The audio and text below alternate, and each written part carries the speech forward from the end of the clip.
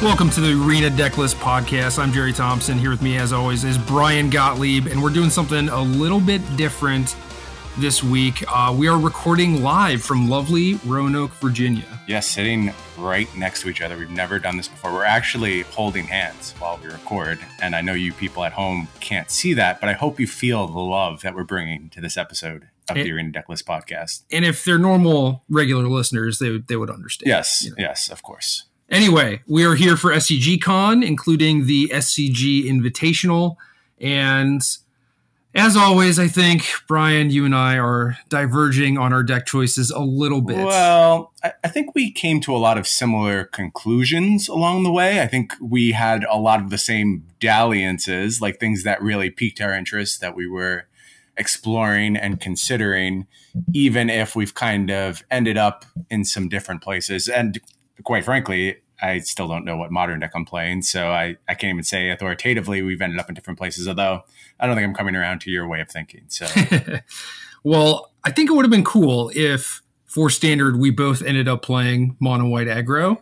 There was a brief moment. It looked that way. Where we were both pretty high on the deck, and honestly, I think it would still be a good choice. I feel that way too, and probably there's not another deck that performed as well for me on Arena. If we were just talking pure wins and losses, I went on a tear with just mono white aggro, really chewing up Gruul decks left and right. That's where a lot of my win percentage was coming from. The matchup felt extremely favorable. They just really weren't prepared to answer it.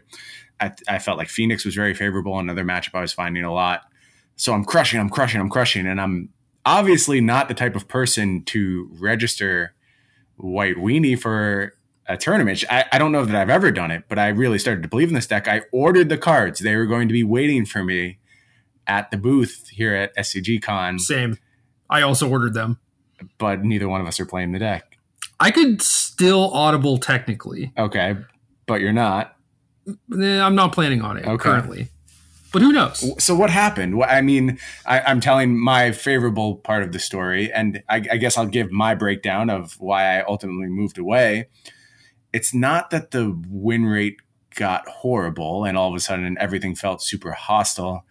It was that the losses felt so demeaning and like they could pop up at literally any time. I'm talking about having a favorable Gruul matchup, and then you'd play a 2-match set versus Gruul, and they'd run you over in consecutive matches where you weren't even in games. And it spoke a lot to how draw dependent the deck could be. I do think it's very solid despite that. And, this is one of those cases where maybe you're incentivized to just bear the fact that sometimes you're going to get eaten up by your deck. And it's something we do in Modern without really blinking an eye. Like we've come to accept just sometimes things won't work out in Modern, or you're going to have the wrong set of answers for whatever you're facing. And that's life, that's Modern, but it doesn't feel quite that way in Standard. And I can't shake this feeling I'm giving up too much agency, which is silly. There's still decisions to be made, but I'm just telling you that I think if I went to SCG Con, registered white aggro, and flopped, I would feel really badly. And I don't think I would carry the same sense of sadness with another deck choice where I felt like I had a little bit more influence over the outcome. I mean, do you think there's any logic behind that, or is it just me writing a narrative to kind of justify what may be a suboptimal choice? I think that you might be looking for excuses to not play it. Right. I think so too. I think that's a fair statement. It's like the old thing about when you win with a control deck, or in your case, a Nexus deck. It feels great, right? Because you figured out the puzzle. You're just in control the entire time, and you're winning for a very long time. And then when you lose with an aggro deck, you feel completely helpless. Right. And I don't think that is necessarily 100% accurate, but I do see your point where you are giving up a decent amount of agency, and you're kind of banking on your deck selection and your card selection to carry you, not necessarily like your play skill. But obviously, like, there are going to be games, certainly against things like Gruul and mirror matches and mono red, where your decisions matter, and against control where, maybe you bait them into playing a sweeper and then you get to drop a Johnny or something like that. Like, your decisions are going to matter, but they don't feel as important as when you are playing a control deck and figuring out, like, what Planeswalker to play or whatever. Mm-hmm. Yeah, and I hate the fallacy of, like, skillless decks or the thought that like aggro is easy. It's completely false. It's not true whatsoever, and not at all what I'm insisting. I know there's tons of decisions to be made, tons of equity to be gained by proper play, and I don't want to make it sound like I'm insisting upon that. It's more of a feel thing, honestly, and it's a lot of what you're describing where you feel helpless in a lot of games. But like I said, I mean, anyone who's played any amount of Amulet knows that you play games where your deck feels like a steaming pile. You will do nothing and sit there and draw blank after blank off the top of your deck. And you're like, how did I ever convince myself to play this deck? But it's just what you sign up for, given the fact that you have these really explosive draws and you have these really nicely sculpted long games. Mono white aggro is doing a lot of the same stuff. Sometimes you are going to feel that sense, but you're forgetting about the times where you put 20 power into play on turn 4.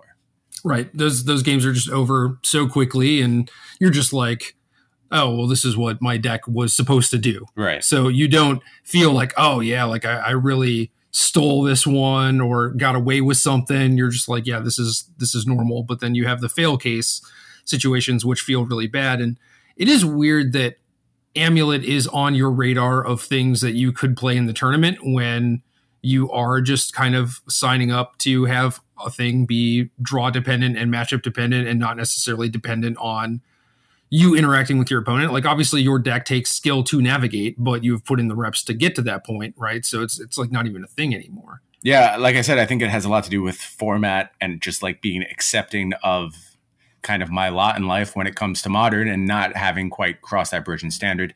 I also want to acknowledge that I do think there are some positional issues with the white aggressive decks should things develop in the way that I think they could. And a lot of that comes down to the deck that won the GP in Kansas City, Ben Friedman's Esper midrange deck, which I think was really interestingly built, really well built, and is heralding a return for these Esper decks to a more Wrath-centric approach. Now, granted, Ben's was in the sideboard, but I think this was a crucial missing piece of the puzzle for these Esper decks going into GP Kansas City. Kaya's Wrath wasn't widely played out of Esper Hero. You certainly saw it in Esper Control, Esper Super Friends. I think Ben was one of the first I saw really wholesale adapt it in the hero builds. And his deck did a very nice job of transforming between games. And where the Esper decks have the capability to do that, I'm less comfortable running white aggro because I just think there's a lot of predisposition for players on the SCG Tour to want to be able to pick up these Esper decks. And I do think they're well positioned now. Yeah, I think Esper is going to be huge for sure. The Wraths actually were in Martin Mueller's original list. Oh, okay. I do think that with the way things are going with like Rule picking up in popularity and, you know, there are things like Izzet Phoenix that are kind of like on the cusp and are picking up like a little bit more traction. The white aggro deck ends up being really well positioned against the weirder decks that are showing up to beat mono red and kind of pressure the Esper decks. But at the same time, the white aggro deck doesn't have the best time against Esper or mono red. Right. So if you are walking into last week's metagame or, 2 weekends ago, I think it's potentially a very dangerous choice to play white aggro. But I think that given how things are shifting, aside from the Esper matchup, I think that white should be, in theory, favored against a lot of things. Yeah, that's where I was standing earlier in the week, and I do still feel that way to some extent, but I'm just not going to be able to pull the trigger. It's not happening for this tournament. It was close. Maybe the closest it's ever been to me registering white aggressive decks, but not this time, Cedric. Sorry. Well, I think the experimental frenzies in the sideboard is a thing that like not a lot of people have actually added to the deck. You have people like Quicksort and Kanye Best who are crushing with actual mono white and saying that the blue splash is trash. And agree. Yeah, we've basically been saying that the entire time where you're playing 8 blue sources, sideboarding an island, hoping that you have a counterspell at the right time. And it's just too much to try and play around a sweeper when you could also just punish a sweeper by playing a frenzy. So I like the frenzies a lot because it could potentially shift things back in the Esper and mono red matchups. And that was a thing that I saw basically when I started traveling. So I haven't actually gotten a chance to test it out or anything, but just on paper, it looks like it does solve a lot of problems. But this is where the part of the show where I start making excuses as to why I'm not going to play it. Would love to hear those. And I don't know, the Esper deck is sweet. I think it has the capability to beat everything. I think that I am probably going to lock up a solid 5-3 finish with it, which is not great. Yeah, I think it is just the allure of agency. Maybe after this, I should actually just play white. What if I play the white aggro deck and just go like 7-1? How is that going to make you feel? I'll get over it. Maybe I'll move on. Maybe I need to do this to prove a point. No, and I think it's a fine point to prove. Let's keep in mind that the other outcome is also on the table where you just go 1-7 and are like, I threw away my tournament on this deck choice. I want to circle back around though. You're talking about like adaptations to white aggressive decks so they can kind of prepare for what may prove to be a little targeting. But it's funny because we're talking about that. And I don't even know that these white aggressive decks are actually on the broader radar. Like we're talking about it. I know there's very informed people talking about it, but if you go to the last tournament result, it's this Esper win and there's no white anywhere to be seen. And white has been actually conspicuously absent from this entire format. Yeah, I went back a few weeks actually just trying to look at lists for comparison.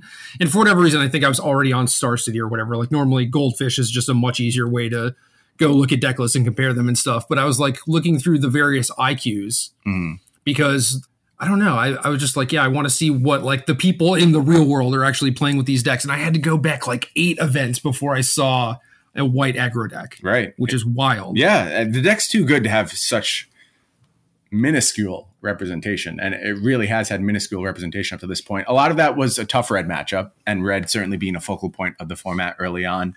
But it feels like we're kind of a few weeks away from red's absolute high point, and there should have been some breaks for mono white to get in there. Is there anything interesting about the mono white list you've been testing? Quite frankly, might have been pretty stock, except for the fact they are mono white, no blue splash, which I think kind of bucks the trend. And I've played 2 copies of Tomic, which I think is actually pretty excellent right now. I think the flying matters a lot. The body's well sized. And of course, its ability to shut down Nissas, which actually proved to be problematic from the mono white side. They can kind of stymie your abilities to get wider than the green decks. Usually you'll eventually just draw enough threats to go outside of their blocking capabilities and force through your last points of damage that way. But Nissa kind of ensures this steady flow of blockers as well as aggression to actually close the game out. Yeah, and it makes it so that they get to play Nissa, make a creature, keep Nissa alive, and then probably play a big Hydroid Krasis or Mass Manipulation or whatever. And with Tomic, you have a flyer. They can't make a 3/3 to block. It's possible their Nissa just dies, and then they just spent their turn giving you a time walk, basically. So Tomic makes things very, very awkward for them. Yeah, I found that to be the case. I started with 1 copy, was very pleased with it, went to 2. Beyond that, bunch of 1-drops, Law Rune Enforcer. I started with lower numbers. I ended up creeping up to 3, then 4. I think it's too important in too many matchups. That's very good. And then sideboard plans, not doing anything flashy. There's some baffling ends. The first list you brought to me had Lyra and a Plains, which was interesting. Hated it. Well, I think like I tried. I think when people weren't looking for it, it was interesting. But the problem is a lot of the cards they won against you anyway are going to account for that Lyra, and they can staple 2 removal spells together. And just the fact that like that's not what your deck does. Like lean on what your deck does well. Don't force it to try and do a bad job at something new when it already has pressure points and already has things it can leverage in matchups where Lyra is certainly a good card. And I think it's an important part of my Esper sideboard, to be sure. I think Lyra is a fine card to have access to right now. Just not super necessary for the white decks. Yeah, my plan was to kind of turtle up behind a Johnny and Tocatli Honor Guard. Right. And then at that point, you do kind of want like some bigger effect. But the Lyras did not end up playing very well. And I think this is a point where the experimental Frenzy Splash comes into play, where it's like, that is definitely the thing you want, not Lyra. Yeah, I wish we had some more time to explore that. You certainly Who are you kidding? You would play it, go 10-0, and then not register it anyway. There's got to be some threshold I would cross where I'm just like, okay, this deck is too good. And I felt this way twice over the past few weeks. Early on in my testing process, it was mono red where I was just winning nonstop. And I'm like, okay, well, I guess I'm playing mono red at this invitational. Things turned really hard against mono red in the last week or so. I think people have done a really nice job building sideboards for it. You can see the proliferation of Basilica Bellhaunt across these Esper decks as a huge part of the problem. And it's not even just like the Esper midrange decks who have wholesale adapted it. Like even control-ish looks at Esper are starting to integrate a lot more Basilica Bellhaunt. And that's bad news for these red decks. So I'm kind of glad I got away from that when I did. But there was a point, again, where I was just winning a lot. And I'm like, okay, this is going to be the deck. If I'm winning all the time, you'll sell me on it. Yeah, my win rate just dropped a little lower than it needed to have me be like, okay, this is what we're doing. Yeah, Ripjaw Raptor is another card that has seen a lot of adaptation in Gruul decks, Command the Dreadhorde decks, any of the Simic or Bant decks. Like a lot of people are realizing that an X5 is just a huge stopper for them because they're ready with Lava Coil, right? But for whatever reason, people are not playing Fight with Fire yet, and I think they should be. Yeah, it's weird that card hasn't been picked up because 5 toughness continues to be a problem point. I can't tell you how many times that's all that mattered as the red deck. Like my Izzet Phoenix opponent would play Kefnet, and I'm like, well, I can never win now. Like this 5 toughness is just unbeatable. So you could see why these decks would want to adapt. But let's be frank, Fight with Fire isn't a super impressive card. Now that nobody's doing treasure map type shenanigans, you never get to the kicker where it's just this huge fireball.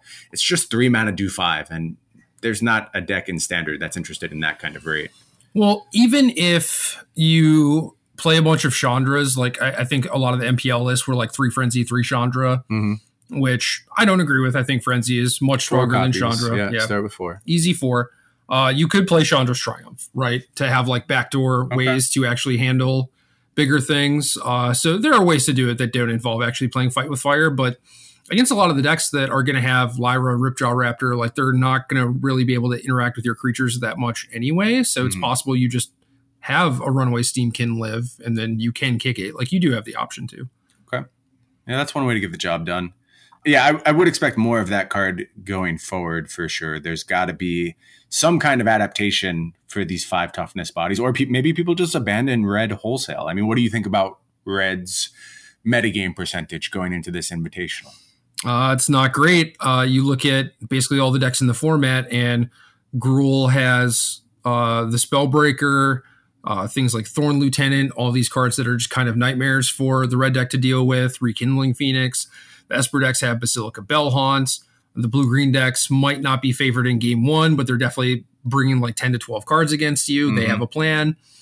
And it does look like red currently is the deck that is about to get pushed out. And we kind of saw that in Kansas City, where Gruul was actually the biggest deck in day 2. Right.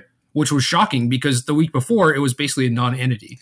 Yeah, well, that speaks to a few things. 1, how quickly things are evolving. 2, how quickly the information is actually proliferating. And this was a point of concern when this new system kind of popped up. Yeah, we don't have any information. What are we going to do? It turns out we have all the information if people are committed to streaming all the time. And if there's, the Arena Decklist Twitter account that's putting out all these lists that are making Mythic, we found a way. Life found a way to share deck lists. It feels like information moves faster than ever at this point.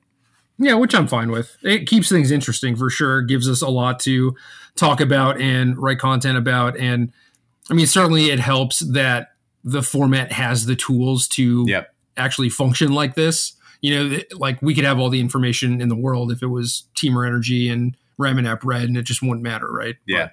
But, we actually live in a world where there are reasonable choices between decks, and you can tune your deck a decent amount. Like the white aggro deck has very limited options, but there are things like splashes and sideboard plants that haven't truly been figured out. Gruul, I think, is a big question mark where I am very anti things like Skargan Hellkite and Immortal Sun, and I know that you're also not a big Immortal Sun fan. I would much rather be playing Planeswalkers myself, like Nissa. And then we are both planning on playing Esper, and we have like drastically different deck lists. So there's still a lot to figure out in this format. Yeah, I think there's per archetype permutations, and then there's just a wide base of archetypes to choose from as well. I guess we could come back around to these Gruul decks now because you're starting to talk about some of the cards and maybe some of the things that kind of put me off them. I was impressed by the Planeswalker focus builds. To me, those are the best Gruul lists I've seen thus far. Things like Nissa and Sarkhan really feel like where the deck shines. Just back up those early hexproof beaters, find a way to get those last few points of damage in. That's what you're supposed to be doing. A super reactive card like Immortal Sun, like, I just don't get it. I understand the text looks really nice in the context of the format that's focused on Planeswalkers. You're like, okay, I'm done with Planeswalkers. I don't have to worry about this anymore. But it's 6 mana. It's super reactive in a deck that lives on its aggression. I mean, maybe there's a version that you could sell me on that has more of a mid-range feel, but like some of these decks are playing Shock and Immortal Sun, and those seem like two very conflicted goals to me. Yeah, I definitely agree. Another thing that just kind of makes me angry is that you have so many good options for Planeswalkers in Gruul. Yeah. Like you have Domri, Chandra, Sarkhan, Nissa. Great options. Even like Vivian is fine if you were playing enough creatures, right? And instead of playing all of these awesome Planeswalkers, we are resorting to play the mopey creatures that were not good enough in last season's format and this season's format, just to play 2 copies of a 6-mana card in a world with like Dovin's Veto, Thought Erasure, and D-Spark. Yeah. How is this possibly a thing? I don't know. It has found success. And, you know, I know Yeoman's been working really hard on his Immortal Sun Gruul deck. I don't want to make it sound like we're trashing him. He's found good results. I know a lot of people appreciate his work, and I certainly appreciate his work on the archetype. You know, he's done a lot to push Gruul forward, I think, and certainly deserves credit for the deck's, you know, kind of proliferation into the format. But on the whole, I just don't think that plan's realistic. I think that there's a good core there. And it's possible that these Gruul decks were succeeding in spite of themselves and maybe still haven't found their optimal versions. I mean, you've certainly played against Gruul curve outs where they go like turn 1 Elf, turn 2 Domri, turn 3 Rekindling Phoenix, turn 4 Sarkhan, and you're like, what was I ever supposed to do in this game? Like, there was no meaningful way for me to participate in what was happening here. And those are the explosive Gruul starts that I'm really interested in. And then, of course, you've got the big bodies. You've got the Thorn Lieutenant type deal. You've got the, why am I blanking on the 3-mana card? Gruul Spellbreaker. Yes. Where you just have these big bodies able to play both defense and offense very effectively. So there are selling points for the Gruul deck. I just don't see Immortal Sun as one of them. Yeah, I would rather just have Nissa on the top end. You know what's good against Planeswalkers? Nissa. God, Nissa's so good. Such an incredible card in this format. And it's enabling this whole other set of big mana decks, which I think are another important piece of the puzzle. Yeah. If you played much with these, either the mass manipulation one, the creature-based Nexus of Fate one? I have. I've played with all of them, of course, because my first exposure was just like people trying to get Nexus decks to work. And obviously that's something I'm very interested in. And a lot of it was like, okay, what if we just play 4 Nissa and 4 Hydroid Krasis? And okay, that was pretty good. Like it was a decent attempt. It was certainly better than the Wilderness Reclamation Nexus of Fate decks. Still not quite there, but then you're like, well, what do I really need these Nexus of Fates for? And you start exploring things like mass manipulation, and you're like, wow, this goes over the top of everything this format's about. And certainly the power levels there. I think you are completely within reason if you choose to mass manipulate at the SCG Invitational. But I never bought in 100% because it felt like a deck that was preying on people's inability to properly prepare for it. And as soon as it's part of the metagame, I do think like asking to resolve 8 mana sorceries is kind of ludicrous, even in a world of Teferi where like counter magic is at a low. I know, for instance, Ben Friedman playing no copies of Dovin's Veto in his 75 cards that won GP Kansas City. I have 4 copies of my 75 this weekend, and 2 in the main deck, 2 in the sideboard. There was certainly a time where I was saying just playing counterspells was a fool's errand. I think that's the wrong way of looking at it. I think you just need to adjust your early game where you are not likely to be caught under the pressures of Teferi, where you have ways out and are able to turn your Dovin's Vetoes back on, because there's some matchups where those cards are just indispensable. You can't proceed in the matchup without Dovin's Veto. And it's a bit of a concession. Certainly sometimes you're going to get caught with a dead card, but like 2 copies of Dovin's Veto in my main deck against the Teferi deck, I can live with that. Maybe I'll draw it and counter the Teferi. Who knows? There's applications for that card. You're not just immediately locked out, especially if you do things to pressure the battlefield early.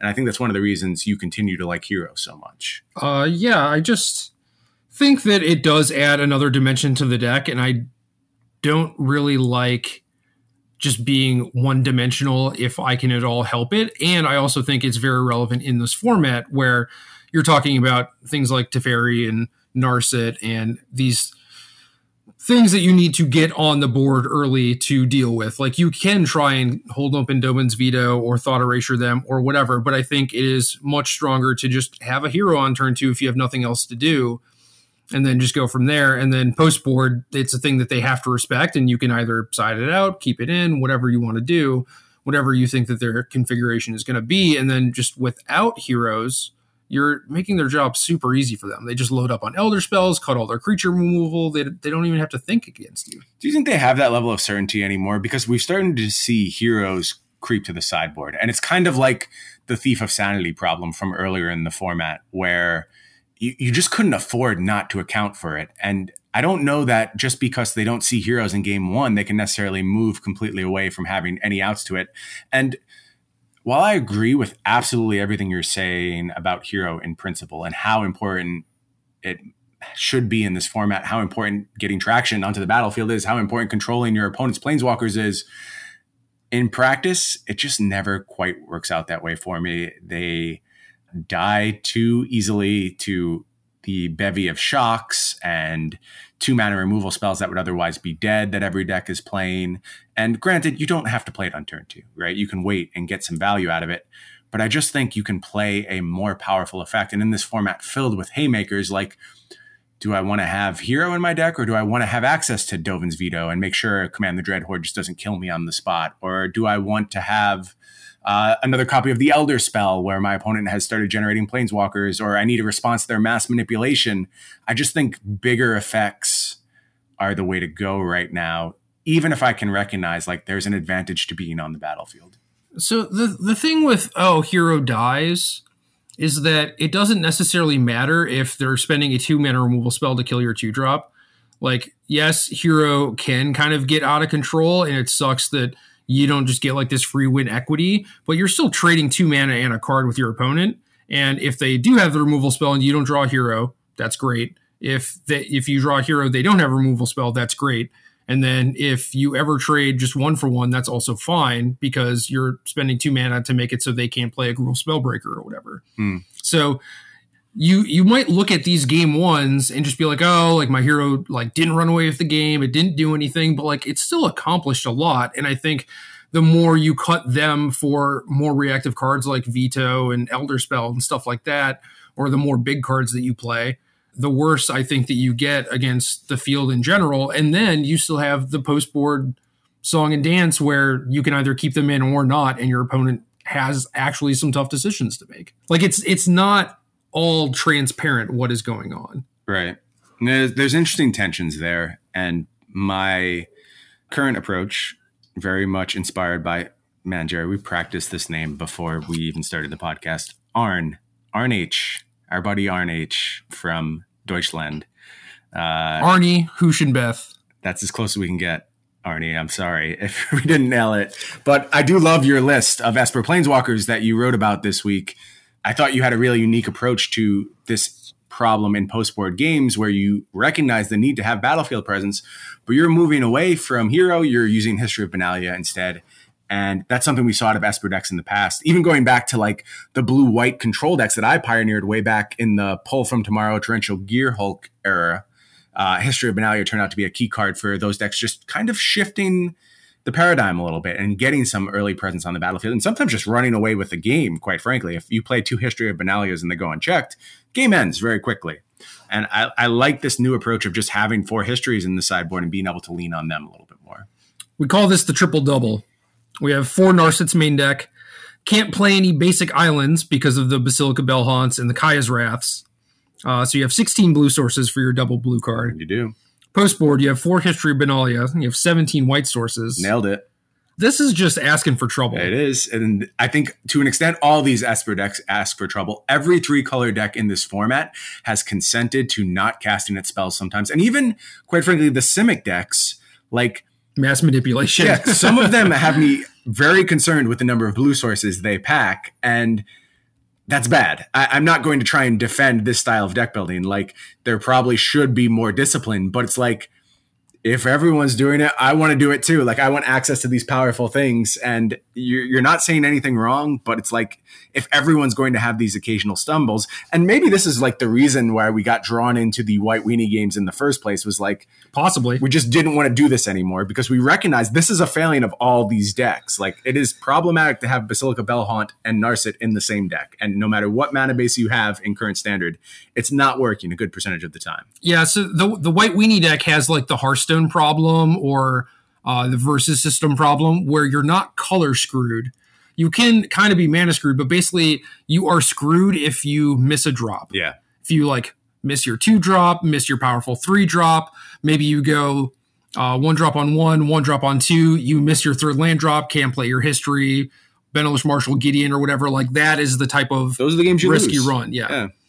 So there are definitely issues inherent with even the most straightforward, simple aggro decks. Yeah. So that's kind of my piece on the Esper decks. My list that I'm planning on playing right now, very similar to this list that Arn wrote about this week.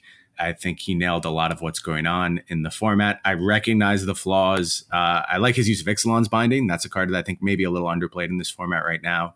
Cleans up a lot of problems these decks otherwise have. You know, things like the Immortal Sun certainly come to mind. Having it out to that is nice. I just have a 3rd D-Spark now. That works too. I think D-Spark is a totally reasonable response, and it cleans up a lot of the same stuff, quite frankly, like the problems you have.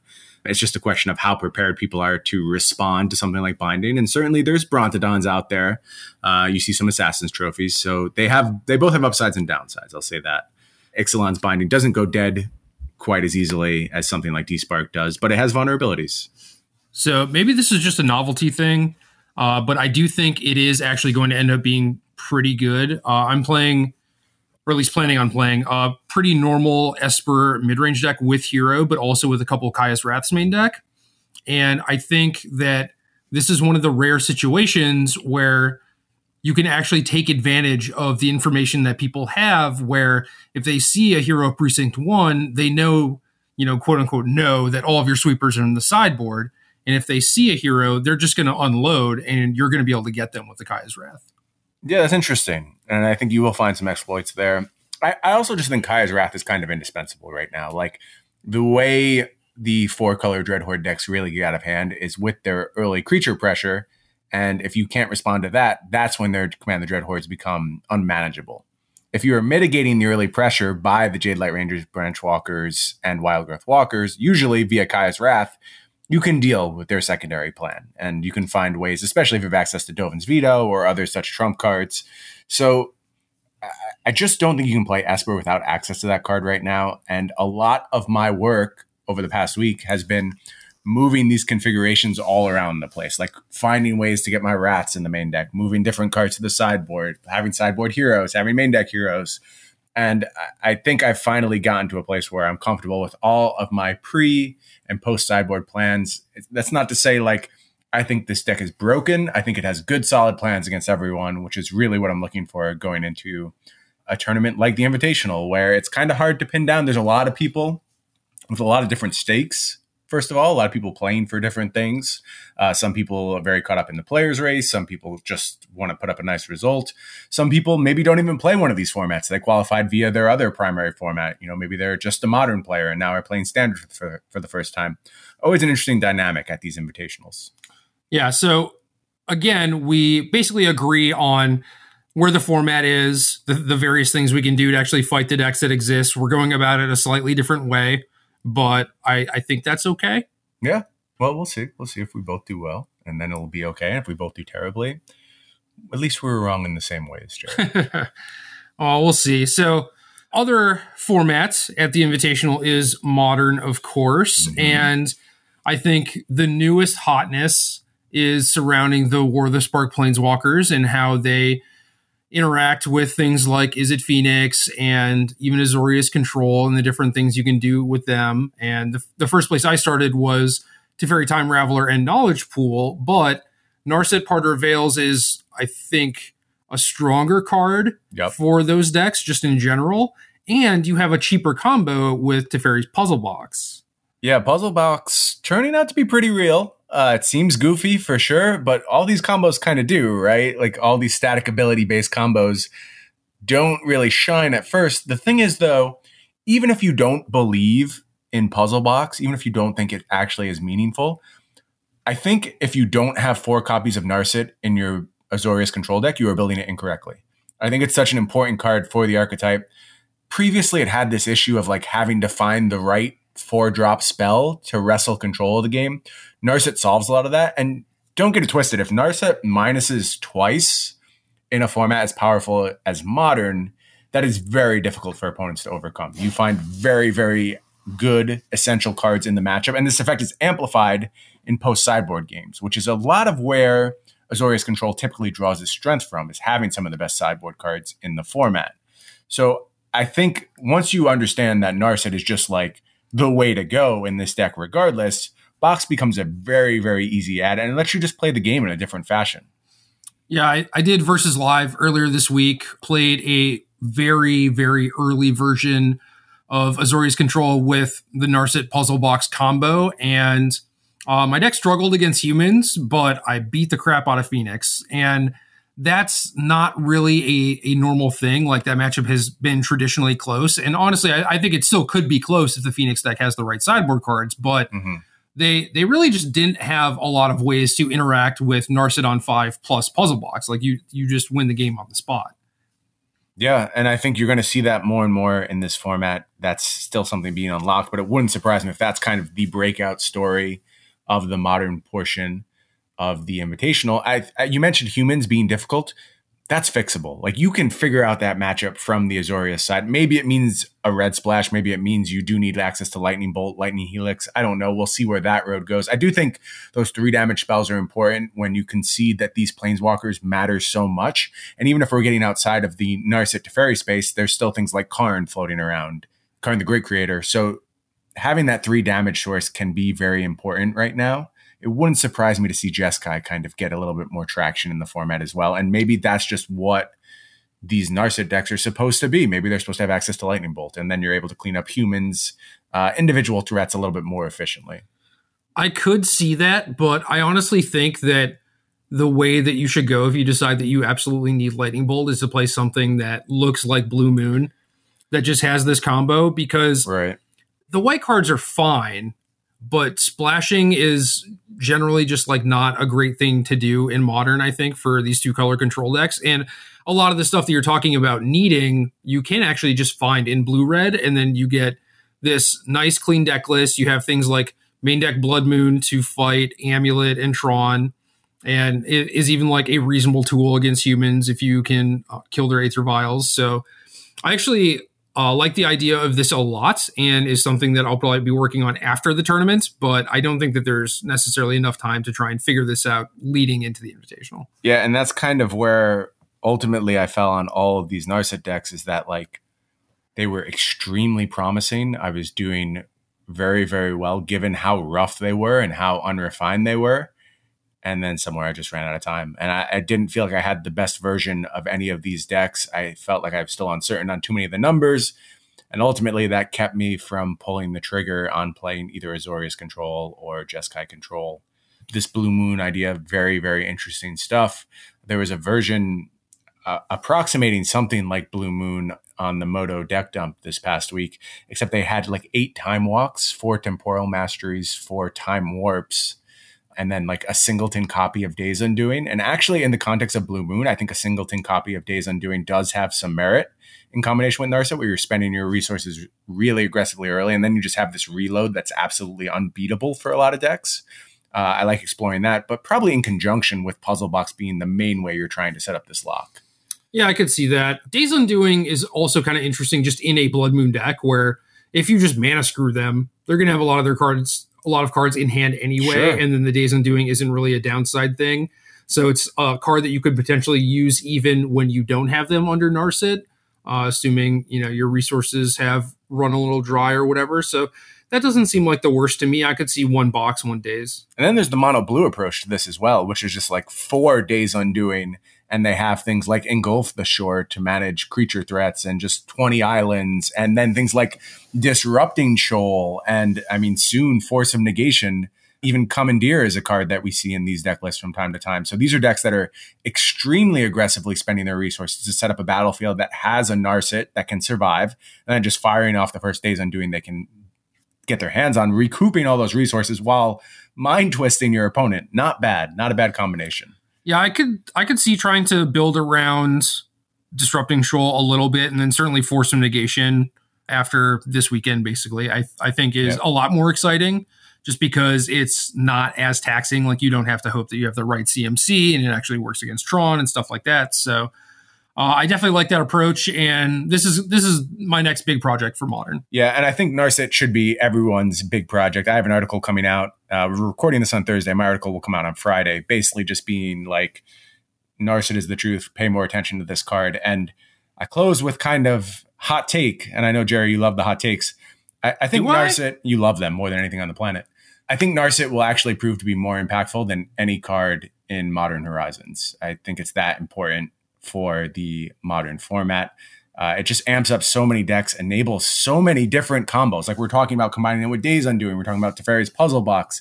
All these setups you can realistically do in a lot of different shells, and they were missing pieces for a lot of these shells. There were ways to just slam the door shut and completely take control of a game, where these decks couldn't do that before. They had to nickel and dime you for 30 turns, and that's just not realistic in a format like Modern. Yeah, and in the meantime, Narset is just a very good Magic card. Exactly, and that's the clincher, is that you're just happy to cast it on its face.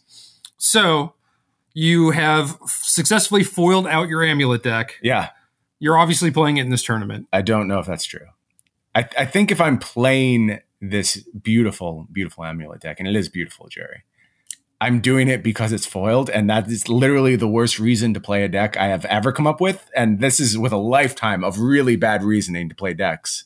But as far as how I kind of see Amulet sitting right now, I'm telling you that there's existing all this stuff for control decks to tap into. And like, the control matchup was already very close. And I actually think Karn is mostly a bust in Amulet, due primarily to not really gaining any ground against, actually costing ground against humans, and not gaining any ground against Izzet Phoenix, which are apt to be the two most played decks in the Modern portion of this tournament. So you kind of have to pass on that. And that means you're just playing plain old Amulet. And that deck was good, but every other deck in the format got noticeably better. Like, the upgrade to something like Azorius Control, now that it has access to Narset, the upgrade to something like Blue Moon, now that's routinely finding very effective hate cards against you, it scares me. And I don't know that Amulet is just like there on default power level anymore, when every single other deck in the format stepped up its game a little bit. And I think if I want to just do big mana stuff, I might be turning back to good old Tron, Jerry. But you got an upgrade too. You got the Grazer, man. Yeah. So look, the Grazer deserves a home in Amulet. It does something important and effective, and it does come up. Like, it's justified. But it's not really a meaningful upgrade. It's something that you're happy to have in your deck, but things haven't fundamentally changed. And in the absence of something I can hard target, and just quite frankly, like, if I believe in this Narset stuff, while Amulet does a good job of not really being affected by the static ability just as it stands, because you don't draw a ton of additional cards with Amulet, that's just not what the deck does, it does get locked out pretty effectively. Like, the combinations with Puzzle Box and Days Undoing do hit you fairly hard. I don't know if people are on the same page as me when it comes to this stuff. I haven't seen it super widely proliferated, but it feels like this could be the time. And as I talk to people about this style of Azorius Control and this style of whatever control, even bizarre things like Saheeli combo, where actually Narset proved to be a very meaningful addition, people are getting excited about this card. And I just don't think I want to play Amulet into that world. Not enough brewers out there working on this cool stuff. Yeah, well, this is a high stakes one-off tournament. I think people are always, especially with a dual format tournament, people are even extra incentivized to play it safe and not take risks here. You're right. Maybe it should have been us taking these risks, because, we're not really like regular participants on the SCG tour. We aren't battling for player of the year. Maybe you just swing for the fences and try and do something cool here. But I feel an obligation when I'm taking those kind of shots to make sure I have all my angles covered, and to like basically be doing it in good faith, like believing I have everything figured out that I needed. And I just ran out of time. So was Tron your default then, or did you actually work on it some? Or are you still playing Karn? Did you try Eldrazi Tron? I tried Eldrazi Tron. I think it's good. Karn, the Great Creator, is a meaningful upgrade there, but it still hinges on like the same things it always did. Like, did you draw the proper combination of lands to enable super powerful stuff? And if you didn't, your deck just kind of flounders and isn't very interesting. And we talked about this, though. That is a thing that you're signing up for. It is, absolutely. But I think you can do it with a little bit more consistency. And if you believe that Karn is meaningfully impacting these matchups by virtue of getting access to these sideboard slots, we'll just go take them in Tron instead, a deck that is known for being hyper consistent. And if there's a thing that gives me pause about Tron, it's that from a data standpoint, hasn't been impressive for a while now. Really, really low end performances over and over and over. And I'm trying to think about why that is exactly. And I don't think it's really a pronounced deck weakness. I think some of it came from people getting a little bit overzealous with their Karn sideboards and just losing out on good standard sideboard options. It's a big cost. And also, I think there was focus on the deck for a moment. Like going into PT London, that's all anyone talked about was Tron and how problematic it was going to be. And Tron is not a deck people like to lose to. But if you go back through the last few Modern tournaments on the SCG Tour, I do feel like Tron has started to take a step back, and maybe we'll be facing a little bit less targeted hate coming around for the Invitational. One of the things that I'm thinking about doing for my deck, which is it Phoenix, very likely to play Is It Phoenix, is just cutting the moons in the sideboard entirely because... Exactly what I want to hear. Yeah, there are some Tron opponents, there are some Amulet opponents in the tournament, but there's not a huge amount of them. And I think that those players are ready with the Reclamation Sages and Nature's Claims and stuff like that. I mean, maybe not the people who are loading up on Karn the Great Creator and no longer have those slots. But I also just don't think that the matchup necessarily hinges on them all that much. Like, it's maybe a Time Walk from an Alpine Moon, which is like certainly very good for a 1-mana card. But when you are stretched between trying to beat Mirrors and Azorius Control and Dredge and humans. It's really tough. Is it ends up having 2 sideboard cards for every matchup, whereas if I cut the slots for like the 2 to 4 moons, then I think I have everything necessary to beat like the other 4 big archetypes. So I think that might actually be worth doing. And, you know, I'm not going to metagame against you specifically. I just don't think that a lot of people are at the point where they're just like, oh, Tron is finally under the radar. People are going to be cutting their blood moons. Like, I don't think that is going to be the case quite yet. We'll have to see. I do think I'm taking a little bit of a lark. I'll say that Tron won the last Moto PTQ. You know, that's very anecdotal evidence. It doesn't particularly point to anything, but it was what looked like a fairly well-built Tron list, and it beat a very diverse field. And also, if there is a deck I would expect to trend upwards, an existing deck I would expect to trend upwards after a recent performance, it has to be Dredge. I mean, Dredge looked so impressive when we were down in Louisville, winning the tournament in Oliver Tomiko's hands, also putting up a semifinals finish, but really showing that it got some new tools and is prepared to answer things which have historically been problematic for Dredge. And like having those relics, that sounds pretty nice to me going into a field where I expect a few more people to turn their eyes towards Dredge. And I heard a lot of chatter over the past week, people who were doing their due diligence finally on Dredge, saying, okay, maybe I need to check this deck out, and coming back really impressed. Yeah, and Dredge also got second in that Moto PTQ. Yep. So the deck has definitely been putting up very good results, but I think that is also just the worst time to play Dredge is when everyone else is winning with it. Sure. So if anything, I am comfortable with the fact that my Ravenous Traps do double duty against mirror matches while also fighting Dredge. Right. And I'm still doing the anti-humans main deck with like Flame Slash and Gut Shot rather than Surgical Extraction and stuff. So I realize that I'm a little weak to Dredge, but I'm kind of hedging, but it's free because I need Graveyard Hate for mirrors anyway. Okay. That seems like a good way to approach it. So you're in on Phoenix. You mentioned the unique characteristics of your deck, basically the Gut Shot removal package as opposed to the Graveyard Hate package. And I think that is the way to go going forward. I did play some Phoenix over the past week. It still feels like exactly the deck I've always regarded it as. It's very good, totally fine option. I think it gets targeted a little bit by this Narset explosion that I'm predicting, it's not an unbeatable card. You certainly have means of getting on the battlefield and taking care of planeswalkers with your many burn spells as well as Arclight Phoenix. But if it is on the battlefield, it certainly slows down a lot of what your deck wants to do typically. It makes things awkward, and there are cards like Finale of Promise that have made their way into my deck, and that actually kind of helps a little bit because it makes me want to play Sleight of Hand instead of some of the other cantrips, which doesn't actually get bricked by Narset. So that's kind of nice, but ultimately definitely small gains. If there were something like a Pyroblast or whatever, I would be all about it. Oh, yeah. Or even like 5 damage to a Planeswalker or whatever. Like the easiest thing that could happen is that they just minus it for some inexplicable reason. Yeah, I wouldn't expect that from good players. Like maybe weeks 1 and 2, you still saw some minuses. I think people know at this point, like you force your opponent to deal with the Narset because it is too problematic for them to remain on the battlefield. Yeah, so Narset definitely a problem. I wonder if there is some weirdo way where you can sideboard that is good against Narset. Either like you board in a specific card or what. I'm not really sure. I know if I do Cut the Moons, I'm going to have 3 Spell Pierces, like 3 Spell Pierce, 3 Ravenous Trap. That sounds nice. And, some Abrades, Angers, Chandra, Narset of my own. I wonder if it's some type of aggressive card. Maybe even something like Dreadhorde Arcanist, where you're able to get double duty out of your lightning bolts and just have a body on the battlefield. But it's kind of awkward though too, because a lot of your cards are cantrips, which then get bricked by the Narset. So right, yeah. Yeah, maybe it's just like Snapcaster Mage. Maybe. I don't know. Maybe that sounds promising.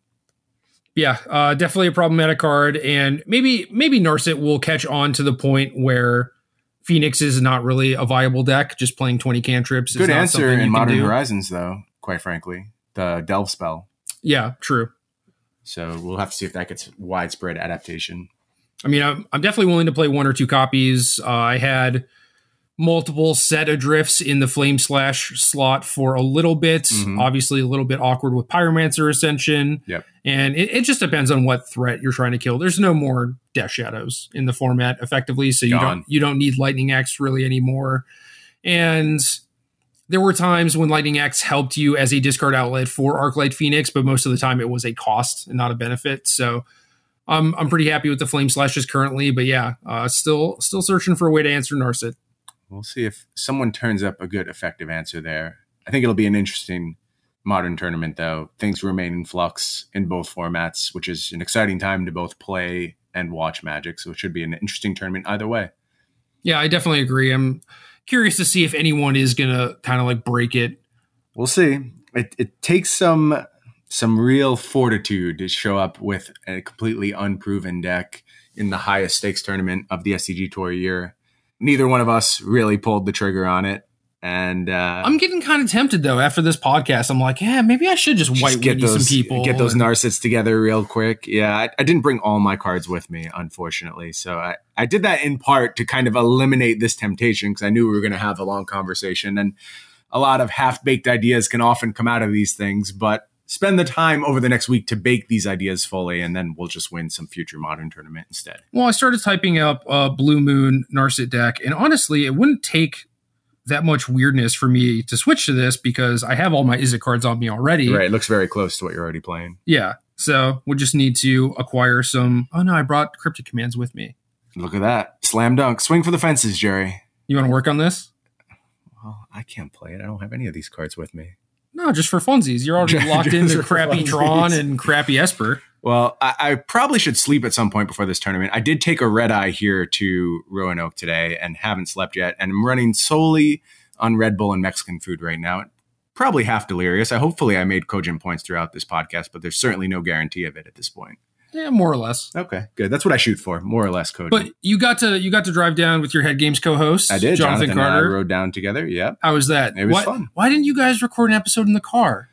Because I was deliriously sleepy and had nothing of value to say. I kept nodding off as we rode down here. So I'm sure that would have been a real enthralling podcast as I just randomly fall asleep during it. Oh, so you're just a bad car mate. I usually am not. I really am not whatsoever. But like, I just didn't sleep. And sometimes your body's like, nope, shutting it down now. Yeah. No, going from West Coast to East Coast is exceptionally brutal. Yeah. So I get that. Don't fault you at all. Dude, I'm just happy you're out here in a tournament. Yeah, it's going to be fun. It's been a long time since I played a Magic tournament. I mean, there was some MCQs in the Seattle area. I played a couple of those, but definitely nothing, a little bit higher stakes like an SCG Invitational.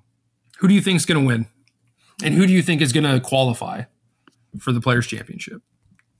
So I think the present top three have to be the favorites. I mean, they have some distance between the 4th and 5th place. Abe Corrigan, Matthew Dilks, Oliver Tomajko sitting in 1, 2, and 3 right now. And Tomajko has 11 points over Ethan Gajewski in the 4 slot. So that's a pretty sizable gap.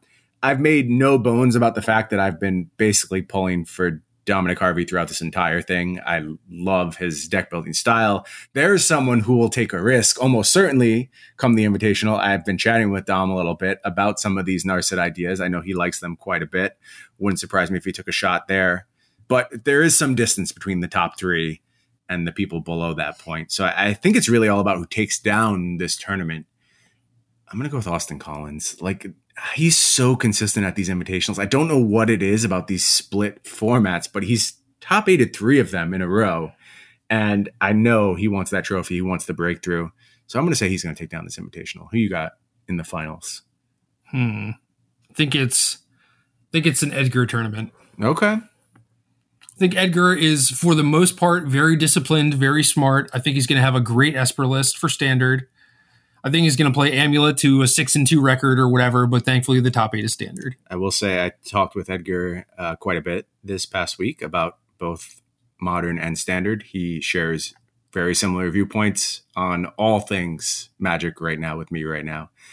We were pretty much... Okay, I take it back. Sorry, Edgar, you cursed yourself. No, we were pretty much lockstep in how we wanted to build Amulet for this week, and we agreed basically on Esper and how it should be positioned as well. So it'll be interesting to see if he is still... It's been a few days since I spoke to him now, so he could be in a different place come Friday morning, but it'll be interesting to see how he does. Another person definitely due for a big win here on the SCG Tour. How about some questions, Jerry? We have anything spicy from our Patreons over in our Discord this week? Yeah, we actually have a ton of stuff. Tons of questions. People fired up about this invitation. And I think you asked specifically invitational-related questions. Yeah, I said that's what we'd be discussing. And okay. A lot of people interested in the kind of unique challenges that come with a split format tournament. I think it just mostly boils down to time. I'll answer all your questions about that very simply. You have to budget your time really well, figure out how to deal with 2 separate, completely different formats. And sometimes you lean on some past experience. I think having Amulet in my back pocket definitely made me feel a little safer. But mostly it's just a time budgeting question. Yeah, I had Izzet in my back pocket, and I had 3 different Standard decks in my back pocket. So yep. I don't know. Maybe I should have just discarded all of that and started from the beginning. Yeah, because what am I trying to do here? Am I trying to lock up a top 64 finish? Well, I know. I have that same conversation. Shouldn't I be taking a risk here and trying to do something special? I want to break it, and I want to do it in very fancy fashion. And I was going to buy some Japanese Visions Teferi's puzzle boxes from Star City. I have some coming in the mail. I'll get you some. Well, it doesn't help me for this tournament. It doesn't for this tournament. And then we did the Versus Live thing, and lo and behold, they were sold out. Yeah, I might be responsible for that. Sorry about Scum. This. So, like I said, a lot of good questions this week. The one that we have selected to talk about is from Reynard. And Reynard asks, with the London Mulligan being official as of Core Set 2020, do you expect any preemptive bannings in internal formats, or do you think Wizards will take a wait-and-see approach? I assume that Modern is kind of lumped into the eternal format thing, even though technically it's not an eternal format. Yeah, I now consider it an eternal format. I just think that's a cleaner breakdown. But London Mulligan is interesting. I do find myself torn on the topic because I think it's a huge home run for Limited, especially, and is good in Standard. I think in both those spots, it's a net positive to gameplay. In Modern, I don't like it as much. And when I say that, people talk about the usual response is, oh, Tron proved not to be that broken. Combo decks aren't that broken. Everything's fine. You can react to them. That's not my beef. And I don't know why people think that's what my objection to the London Mulligan is. I think it makes games play out in a very similar fashion. And I think games become about a very specific point of interaction. And there's less fail state games. And fail state games can be interesting, especially in Modern, because that's where the interaction often comes in, is in these fail state games. So it's less about what decks are really good under the London Mulligan rule and more about the types of decks, or excuse me, the types of games that are being played under the London Mulligan rule. And I think they tend to be very repetitive. And I felt that wholeheartedly in watching coverage of the London PT. It felt like I was seeing the same games over and over and over as they played out in the exact same fashion with less variance. And I don't think it's net positive for a format, especially one like Modern, which is already so linear and so devoid of interaction in so many situations. I think this only exacerbates some of those problems. In terms of preemptive bannings, I think routinely Magic players underestimate the cost of banning. It's tremendous. Bans should be an absolute last case resort. It scares me to say like that's the default mode of getting this format cleaned up and ready to be played under the London Mulligan. Because quite frankly, I don't think you could fix this problem of repetitive game states with some preemptive bannings. Like if there was a problem deck, sure, you could take it down a peg. And like the one everyone talks about is Allosaurus Rider Neoform. I think that deck is quite frankly just bad. Like I don't think it's very good whatsoever. It's top 8 of the last 2 Moto PTQs. I know it has. I don't understand how, Jerry. I literally lost more than 50% of my games while I was goldfishing the deck. Like I'm not that stupid. I can put together this easy combo and I can't put together wins because it's just so, it just folds to itself consistently over and over in so many spots too. And I'm like, are people just scooping when they see an Allosaurus Rider? Like I don't understand what's happening here. Anyway, aside on that deck, bans are problematic.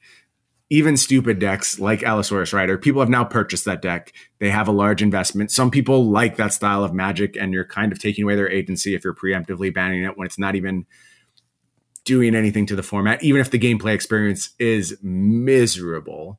But I don't think you want to go down that road. And that's my concern with the London Mulligan. I really think the correct solution here was multiple Mulligan rules across multiple formats. And I know that's inelegant. I get that. But the complexity cost is lower than people pretend it to be. Like the intellectual investment in understanding an entire format of Magic is already so high that having a separate Mulligan rule really doesn't change the level of intellectual investment required. Like it's just a little tweak, something you'll know after playing one game of the format, you'll have it stored in your memory banks and that's the end of it. And it's inelegant and kind of sloppy looking. I get that. But where this rule is so good for standard and limited, I think if you recognize its faults in the Modern format, maybe some people don't feel that way. Maybe some people aren't seeing the repetitive gameplay that I do and don't think it's actually flawed in the Modern format. That's fine. You're welcome to that opinion. But if you do see things my way and your argument against splitting up the types of mulligans per format is just complexity, I think that's kind of flawed. And I don't really buy that anymore, even if that was my first instinct as well. So my thoughts on London Mulligan for Modern specifically are that Modern has existed and thrived when it is ultimately a format based on very little interaction. And it gets a rap for like the 2 ships passing in a night thing. Mm-hmm. And I think that this does just exacerbate that problem. But I don't think that that is necessarily a bad thing for people who are lovers of Modern as a format. Like maybe they do just want to do their thing every game. And that's it. I don't know. I do think it is interesting that Wizards has Magic Online data on this. They had every player at MC London take down the information for like who won the die roll, what the deck archetype was, how many times each game, each player mulliganed. And they've had this data, and granted, like that data was all, filled out by hand. So probably took like a while to go through, but like they still took a while to actually make this decision. Mm-hmm. So I would imagine that it was kind of close because I do think that this is more complicated than the Vancouver Mulligan, but the Vancouver Mulligan was instated like 2 weeks after that tournament. So that aspect is interesting to me. But as far as the actual question, do you think that there will be any preemptive bans? I don't, because they already announced it. I think that if they thought that something would truly be problematic, it would be in their best interest to announce any sort of bannings alongside that, because now you have players operating under the assumption that the London Mulligan is going to be a thing in Modern, Legacy, Vintage going forward, and they are going to spend money based around those things. Right. So then if you just pull the rug out from under them, that's going to cost you a lot of consumer confidence. Yeah, consumer confidence is the big problem with bans, and the thing you always have to be aware of, and it matters a bunch, and people always understate just how much it matters. I think that's a good analysis too. You would have done the bans before announcing it. You mentioned all the data gathered from PT London. I think that data doesn't touch on any of the things I'm talking about. I agree, but I think that is what they are basing their decision on. Is that good? No, I don't think so. Okay. Yeah, that's my instinct too. It just didn't feel or look right to me. That's to me. And you made a very good point that what I want out of Modern very well may not align with what the very fervent player base wants out of the format. And if that's true, that's cool. Do your thing. Don't worry about my concerns. If people on the whole are enjoying the format much more, it should certainly move forward despite my objections. But I just want to share my take on it. I wouldn't have been so hasty to implement London Mulligan. Reynard asked us both, so you get to share your take. Okay, that's true. That is what you're here for. Reynard does care about what I have to say on the topic, so I appreciate that, Reynard. Thank you for asking. Everyone else who doesn't care, too bad. You already heard it. It's funny to me, though, because I think they explored different Mulligan options, largely in part because of Ellenbogen versus Luis in the finals, where Luis mulled to 4 or whatever and then lost. And obviously that sucks. That is bad for coverage. That is a bad way to end a tournament. It's just a feel bad for every single person involved.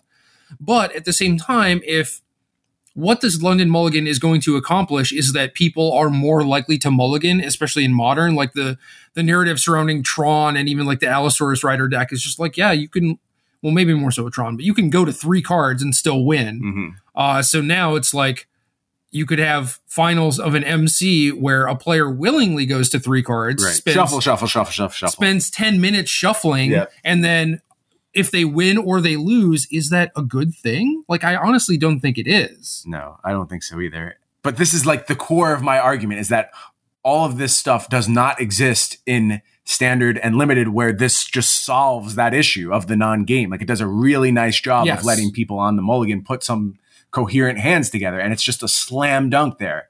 And that is why I keep going back to the point that I really would have liked some consideration of different mulligans for different formats. But obviously people did not agree, and I get why. Like, it's inelegant. I will concede that over and over. I just don't think the complexity argument really holds any weight when there's so much complexity baked into playing the game on a competitive level already. I mean, they tried to kill sideboarding on Arena. That didn't take because people want complex. Right. Magic is a complex game. You are not necessarily attracted to this game unless you actually want to spend time working on puzzles and being challenged. Right. And I don't think that this is a great way to add complexity to the game where you have like different rules for different formats. But the thing that I keep bringing up to argue against this is that it already exists. Mm-hmm. And it doesn't exist for like the competitive formats, but there's still Commander, 2HG, whatever, and that is a wide portion of the player base and a wide portion of the players that attend Magic Fest and stuff. Like, they will play the main event and then go play a 2HG side event, and it's not that hard to figure out that you get free mulligans or whatever. Yep. Just isn't. Commander is a different game. Like, it's a fundamentally different game than Magic. It uses the same rule sets, but it's a very different game. And it is the most popular Magic format on the planet, I believe, by most metrics. So even the quote unquote more casual player base can handle these rules differentials without really any sweat whatsoever. So that was my only real pronounced reaction to the announcement. Was I didn't think that was fair assessment of why to not have different mulligan rules. But on the whole, I'm happy with the announcement. I'm glad it's implemented. And I don't think Modern's ruined or anything. I just think it's a little bit of a downgrade in that format, and we could have done without it. All right. Well, that's game.